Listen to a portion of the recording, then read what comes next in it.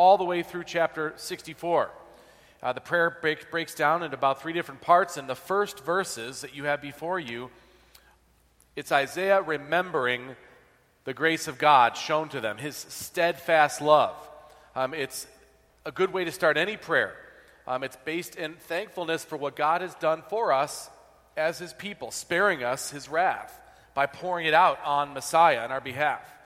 And so these opening verses that we study today, that we look at today, begin a prayer, a beautiful prayer, one of the most magnificent prayers in the Old Testament, prayed by Isaiah on behalf of the people. So please hear as I read this opening portion of the prayer, verse 7 down to verse 14 of chapter 63. This is God's inspired and inerrant word, so therefore it is authoritative for our life, and it has all we need for life and godliness.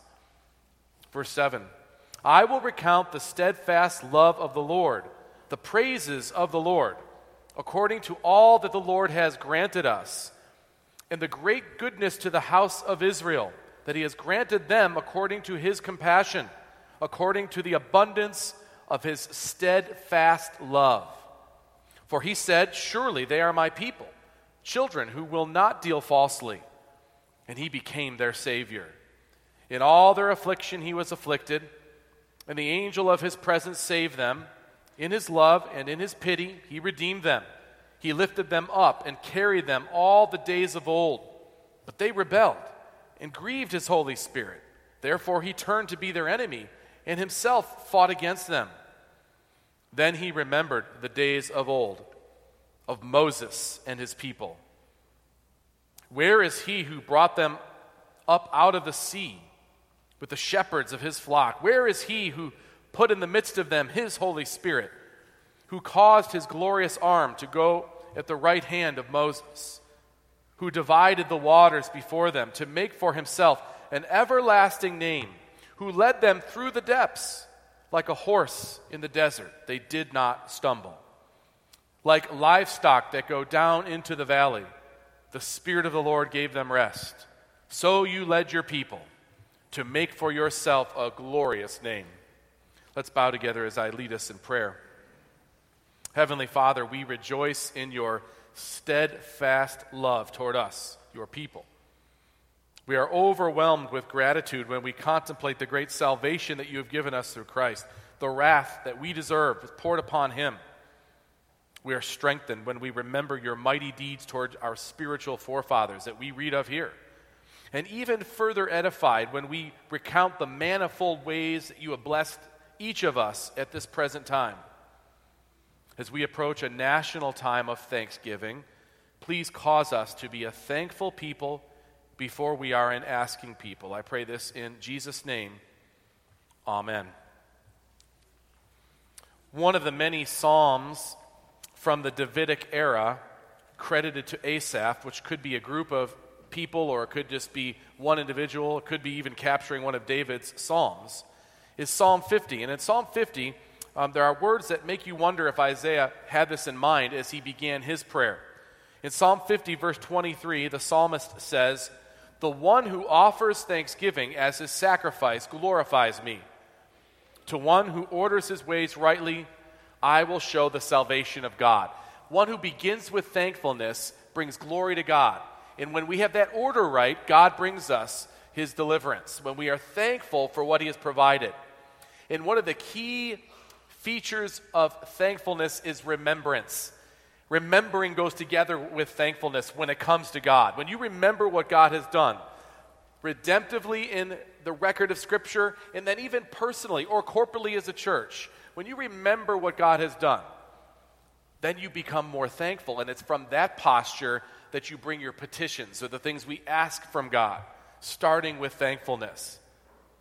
This is more or less what Paul was saying in Philippians 4. Do not be anxious about anything, but in everything by prayer and supplication with thanksgiving, let your requests be made known to God. Thankfulness or thanksgiving is really a demeanor of the heart more than just about words. You could just say thank you and not really be thankful.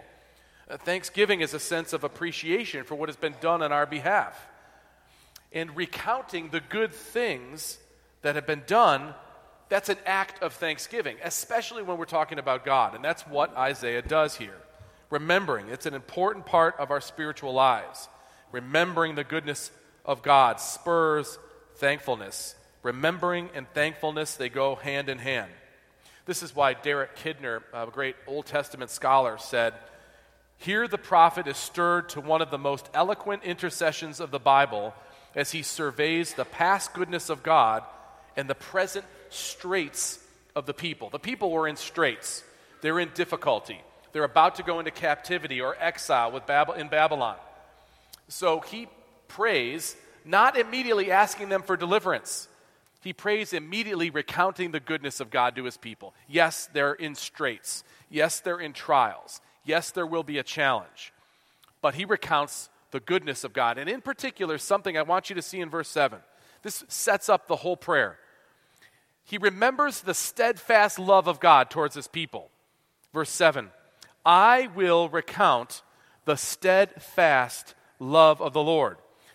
A very important phrase here. Steadfast love. In the Hebrew language, there's not a way in the English language to translate what the Hebrew language says here. And so the translators do their best with steadfast love. Some of your translations will say loving kindness. Some will say mercy. The word is more than just human love. Human love is fickle. It changes. It's based on emotions, or it's at least affected by emotions often. That's not true of God's love, and so it's steadfast love. The word is hesed, which is an important word for God's love, and the kind of love God's people can start to have for each other as a result of God's hesed toward us. All of this is based in remembering how God has manifested this steadfast love, especially in difficult times. Johnson Oatman is a hymn writer that we probably aren't that familiar with here. You may have been in your past familiar with hymns that he has written. He wrote a lot of revival hymns at the turn from the 1800s into the 1900s. They're not typically sung much in Presbyterian churches. They tend to be generally a less congregational quality. They're really individual songs, a person expressing their walk with God. Nothing wrong with those expressions, but they're not devised primarily for congregations to sing as a whole. And one such hymn is "Count Your Many Blessings." You probably have heard this before. And though it's not easily sung or even well sung oftentimes in congregational singing, the words themselves are very important, and they teach something that helps us here. One of the lines is, "When upon life's billows you are tempest-tossed," when you're in straits. "When you are discouraged, thinking all is lost.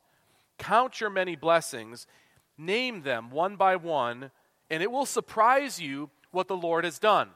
What Oatman captures is when we are low, when we are in difficulty, it's easy to forget the blessings of God. If you commit to recounting the steadfast love of God at the start, that helps you recount the particular ways in which God has been faithful, or he has blessed us, or shown us his steadfast love. You have to count them. You have to be intentional about it. And when you start doing it, you'll start to realize, even though you are in difficult straits, for whatever reason, God has been manifestly gracious to us. And that will remind us, it may even surprise you, what the Lord has done. And it is surprising that Isaiah, at this juncture in Judah's life, would start this prayer with verse 7. "I will recount the steadfast love of the Lord." Now, I want you to look at verse 7 as a whole. It sets up the whole prayer. "I will recount the steadfast love of the Lord." It begins with this statement. "The praises of the Lord, according to all that the Lord has granted us, and the great goodness to the house of Israel, that he has granted them according to his compassion." Now, like another bookend, "according to the abundance of his steadfast love," hesed. This word can be translated many ways, as I had mentioned. It is a commitment. It is deeper than a feeling. It's a covenantal commitment, to be exact, when talking about Yahweh or God or Jehovah. It's his contractual commitment that he made first with Abraham, then he confirms through Moses, and now he's bringing up again, even in a difficult time. It's the steadfast love of God. It doesn't change based on what we do or on how one feels. faithful love in action, one commentator said. Another said, God's hesed denotes persistent and unconditional tenderness, kindness, and mercy, a relationship in which he seeks after man with love and mercy. And we know through the whole of Isaiah that he does so through his faithful servant in our place. It's because of Christ, the Messiah, he has this never stopping, this unfailing love and commitment towards us, his people. And so it doesn't matter how you feel about that at a given moment or how you feel about God's love towards you. God's love is steadfast. It's never failing because it is rooted in the finished work of the Messiah. That's the big picture we get from studying Isaiah and, of course, the Scripture as a whole. And so this should be the starting point for our prayer. When we recount the blessings of God, we start with his commitment to make us his people, his steadfast love that does not change no matter how we feel. The basis for our prayers, then, is the mind of God regarding us, his people. So that's how we start. We know what God thinks of us. This is why the Lord's Prayer starts, Our Father. It's a statement about who we are to God. But you just sinned, Our Father, because of what he has done through Messiah. This is the beginning stage, and Isaiah demonstrates it very clearly, the basis for our prayers. Making the beginning of our prayers, remembering and recounting the steadfast love of God, will guide and direct the rest of what we pray. Now, it gets deeper than this, as you would imagine. Look at verse 8 and verse 9 as it plumbs the depth deeper of this steadfast love. It's an elective love. It's a saving love. It's a love that causes him to do something magnificent. He chooses us, not on the basis of what we do, but because of his good pleasure, because he is God, and he is able to extend grace to the worst of sinners and making it very obvious it couldn't be something we did to make ourselves attractive to him. And so it comes in verse 8, For he said, surely they are my people, children who will not deal falsely, and he became their Savior. Surely they are my people. Now we know that they deal falsely, that we deal falsely. That's been the picture of Israel. That's our own experience. But the verse is speaking in terms of what he will do. Surely they are my people, he elects. Children who will not deal falsely. Well, how can that be? He will become their Savior. It's a picture of their status before him and what he will ultimately accomplish. God did not just float an idea of salvation out there and then wait for people to come grab it. Nobody would grab it. Nobody would. In fact, it's kind of the picture that I often think of is when a cattleman is out feeding the cattle. They only need to drive into the pasture with their truck full of grain or corn or whatever they're feeding. And the cattle, who are normally pretty slow-moving and just kind of walk around just doing their thing, they see that truck come in and they go to it. They go to it and they eat because they can.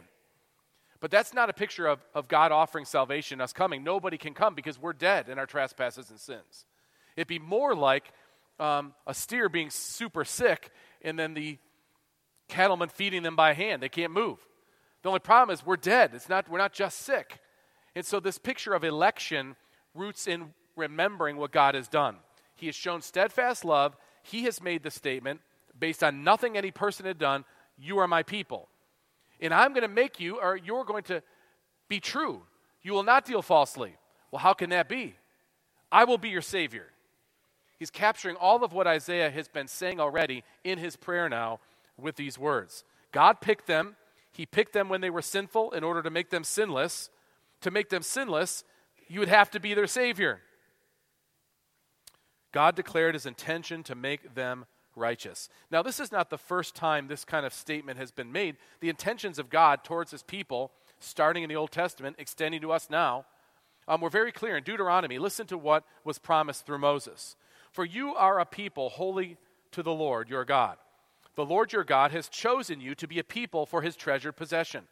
Out of all the peoples who are on the face of the earth, it was not because you were more in number than any of the other people on the earth that the Lord set his love on you and chose you, for you are the fewest of all people. It's on the contrary that he picked you. But it is because the Lord loves you and is keeping the oath that he swore to your fathers, Abraham, that he has brought you out with a mighty hand and redeemed you from the house of slavery, from the hand of Pharaoh, the king of Egypt. When it comes to election, it's God's choice, not ours. He does this, and this manifests what is at the heart of steadfast love. There's so many passages that one could quote. And oftentimes people will use passages and they'll say, look, this says the opposite. This says that man chooses God, and it's God offers it, and he just waits for people to choose. But usually if you read either the next verse or the next 2 verses or the 5 before it, it says something entirely different. In fact, John 1 is a classic one I'll hear people quote. But to all who did receive him, who believed in his name, he gave the right to become the children of God. It's kind of put out like, there he is, now you have to go receive him. But if you read verse 13, in total now, but to all who did receive him, who believed in his name, he gave the right to become the children of God, comma, who were born not of blood, nor of the will of the flesh, nor of the will of man, but of God. Were born. They were born prior to the reception. They were reborn prior to the reception. In fact, almost every time you read a verse that at surface level will tell you something about your choosing and not God choosing, you only have to read the context to realize it's saying the opposite. That's steadfast love. It's God's love, not based on what we do. It's what he has done. And we start by recounting this as we go to him.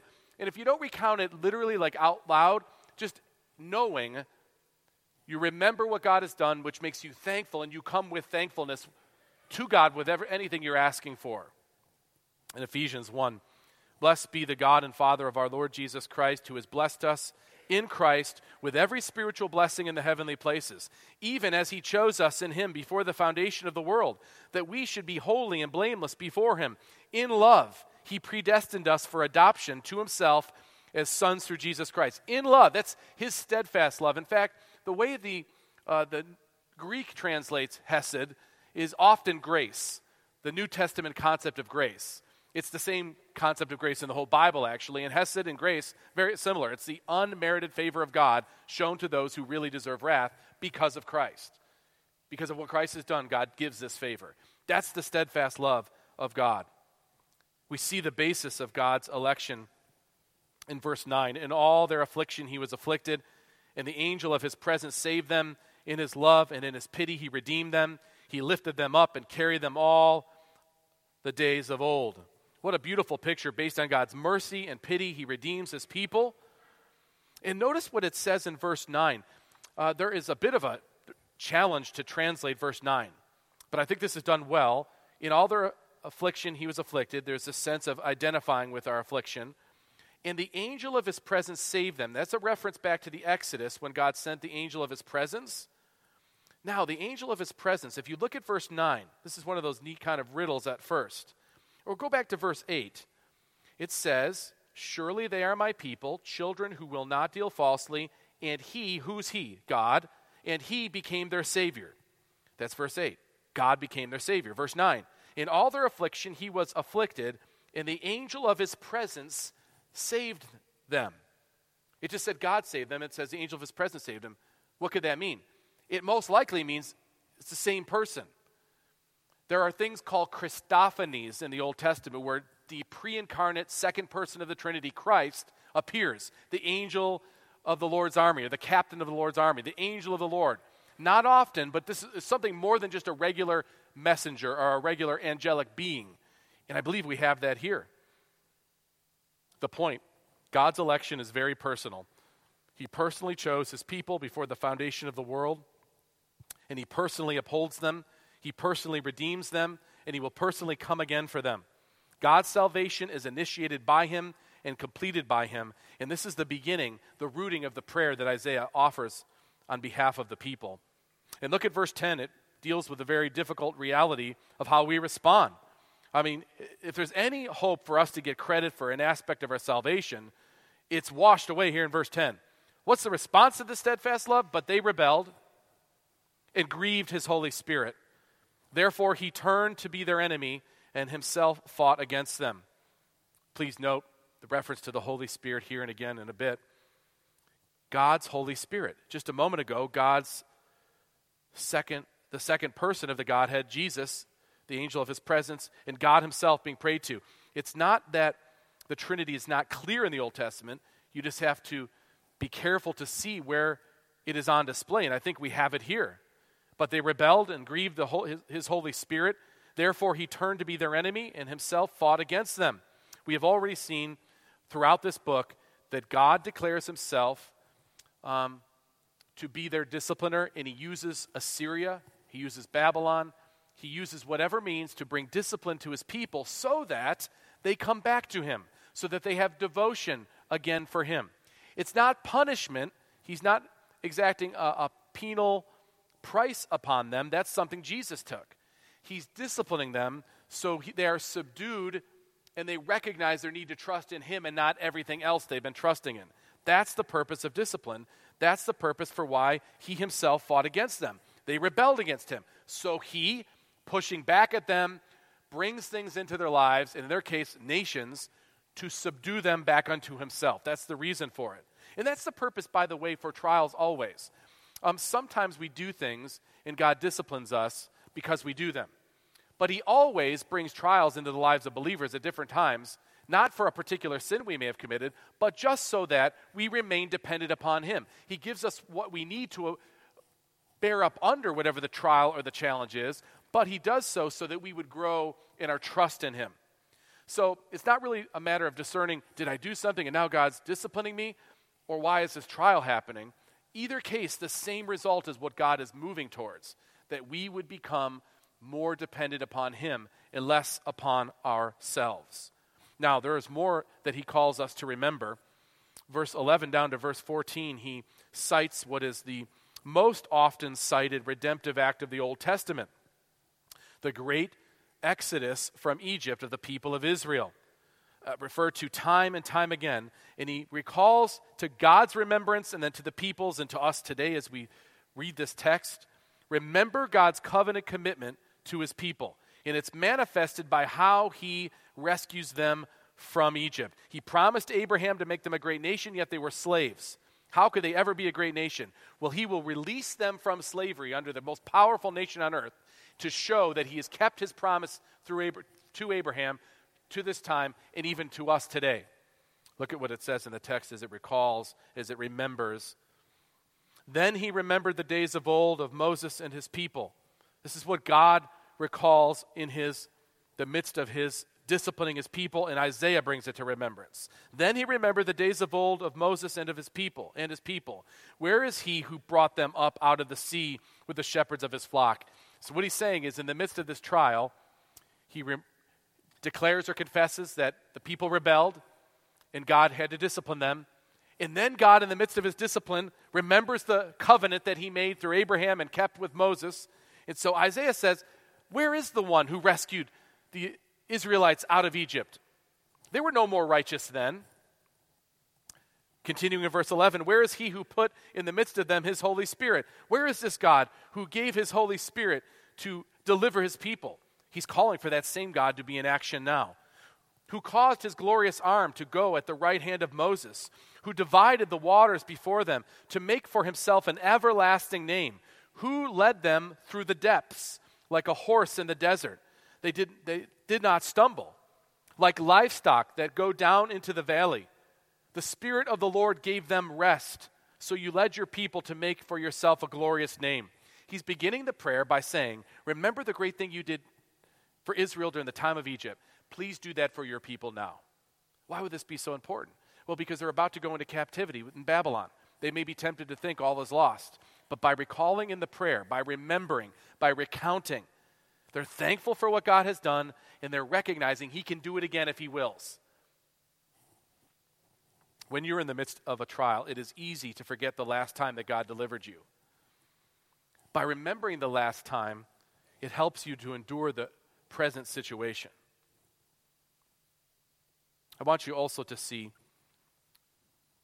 what this is all for. The reason God has moved in this way, has moved to call the people to himself, to save those people, to sanctify those people, to continue to work on purifying his people. The scripture teaches throughout that all the works of God, all the saving works of God especially, have their ultimate goal as a display of his glory. Verse 12 says this as much. Notice what it says. Who caused his glorious arm. I mean, everybody could see what power was used to save the Israelites from Egypt. who caused his glorious arm to go at the right hand of Moses. So no one thought it was Moses who was ultimately saving. It was the glorious arm of the Lord who did it, who divided the waters before them. Why? To make for himself an everlasting name. In the Old Testament, when God speaks of making a name for himself or something for his namesake, that's a reference to his glory, to be magnified, to be manifested, to be displayed. Why did he do this redemption out of Egypt? To make for himself an everlasting name. Then look at verse 14, the last verse in this opening section of the prayer. Like livestock that go down into the valley, talking about the people now at peace. The Spirit of the Lord gave them rest, so you led your people. Why? Why did he do this? Why did he redeem his people? Why did he keep his promises? To make for yourself a glorious name. Isaiah has zero trouble praying with the end goal being God's glory. Why? Because he knows that if God is glorified and we are his people, we reap the results or the fruits of this. And so if we're in Christ, we can be sure of the promises of God having their impact in our life too. We'll receive that. Even though God receives the ultimate glory, we will have rest because it's what God has designed us for. So much of what makes us strive in the Christian life is we are going after our own glory while giving God lip service. We want our own success, so we pray to God as though that means that we're doing this for God. We really want it for ourselves. I mean, we don't say it that way, but that's what we're thinking. And we'll only give God praise if he gives us success. Well, here's the problem. God is not interested in your success. He's interested in glory, his glory. And so success for us is God's glory, and that will actually be a more restful place. You know, I did a little bit of a survey back at some of the texts we had studied because this concept of God's glory as the ultimate reality and the ultimate road for our own joy is throughout the book. Listen to just this brief touch point on some verses that we have studied, and I hope you remember some of them. Isaiah 46. Remember the former things of old, for I am God, and there is no other. I am God, and there is none like me, declaring the end from the beginning, and from ancient times things not yet done, saying, my counsel shall stand, and I will accomplish all my purpose. See, it's best that we understand whatever our goals are, they have to be in line with his purpose for them to have ultimate success or lasting power. So it's about what he will accomplish. Isaiah 48. For my name's sake, for his glory, I defer my anger. For the sake of my praise, I restrain it for you, that I may not cut you off. So it's for his glory that he doesn't cut us off, it says. Behold, I have refined you, but not as silver. I have tried you in the furnace of affliction. For my own name's sake, twice he says it, for my own name's sake I do it.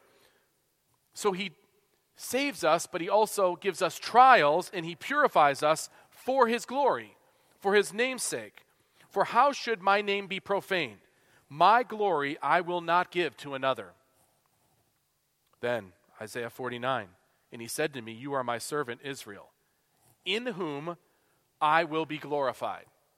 So in his people, the saving of his people, the redeeming of his people, the sanctifying of his people, the maturing of his people, through this, he will bring glory to himself.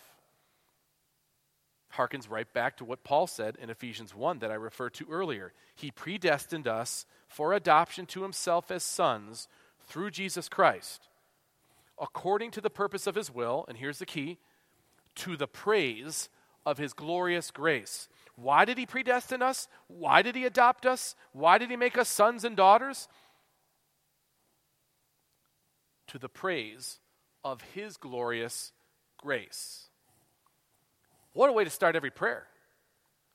If not to say the words, to know them when you pray. That would revolutionize our praying if we would think in those terms. We start with a thankful recounting of the grace of God to us in Christ. What would that drive us to do? That would make us adore God. We would just want to praise his name. But then after we adored him for a little bit, if you're like me, you'd be like, wow, I am a sinner. I can't believe that I'm allowed in the presence of God. And I confess to you, Lord, I'm a sinner. And God responds by saying, but you are mine in Christ. And that releases us. It gives us peace. And now we can listen to what his instructions are. And so he gives us instruction. And we hear his instruction. He says, by the way, I'm going to give you a further grace to live this out. I just described exactly the way the order of the worship service is set up. And that's exactly how the prayer moves, and that's how prayer in general, how meeting God looks. And Isaiah gives it to us starting in verse 7 when he says, I will recount the steadfast love of the Lord. I will start in the grace of God. I can't talk to you, God, until I recount your grace. And your grace has saved us, it's redeemed us, it's sanctifying us, and it's all to the praise of your glorious grace. Now, when I start this way, brothers and sisters, I'm not so quick to ask for a laundry list of stuff. Now, go to your Father. He cares about what you want. But can you see how what we want should be tempered by what he has done? And it will change the way we pray. And prayer actually is meant to do that. It's meant to change us. You're not changing the mind of God by prayer. What you're doing is you're speaking to God according to his word and according to the things that you would desire, as long as they are agreeable to his will, and you don't always know what his will is. So you pray those things, you counsel with the word, you think upon what God said in his word, you keep praying for those things, and in time either God responds or God shows it is his will and you see response or answer, or you don't and you realize I'm not praying for the right things. Maybe I'm praying for my own glory without saying it. It's complex, it's personal, every individual deals with it on some level, and corporately as a church, even the way we pray. But if we always would start with, I recount the steadfast love of the Lord, it will root us in the grace of God first. And you might not get out of that section of prayer. And that would be all right. What's man's chief end? I mean, the most important question that we as Christians can ask, the most important question for people on earth is, how can you be right with God? And Christ is the only way you can be right with God. The next most important question for a believer who already understands that, what's your ultimate end? What is your purpose? And your purpose is to glorify God, because that's what he is doing through us. But here's the beautiful part of that answer. And to enjoy him forever. Because if you are glorifying God, you will enjoy him. With joy being the key word. These opening verses of our opening verses to a magnificent prayer offered on behalf of God's people by the prophet Isaiah. And there's no doubt that the world would have been looking at Israel at this time, the people of God. And there's no doubt the world looks at the church like this at times as well. Boy, they look defeated. Their God's not doing much for them. They're going to go into captivity, or they're down and they're out. Well, Piper gives a really good illustration, and I'll close with this to help us remember. A wise and powerful general whose supreme goal is to gain the glory of victory may silently allow tactical retreats of his own forces, from time to time pulling back his forces. During these apparent losses, his enemies gloat over the general and say, where is this glorious military genius we've heard so much about? Then, suddenly, like a thief in the night, he brings in his flanks and with one surrounding crunch destroys his enemies. And all the world marvels at the general's wisdom and patience. He is more glorified in the end because he has allowed the temporary apparent defeats. So it is with God. No one will ultimately deny to him his glory. Even disobedience will be turned to God's glory. And he's doing that in the life of the church and in the life of his people individually. Let's bow together as I lead us in prayer. Lord, we will indeed recount your steadfast love, the praises of you, O Lord, the only one who deserves them in full, according to all that you have granted us, and the great goodness to your people that you have shown, that you have granted us according to your compassion, according to the abundance of your steadfast love. Amen.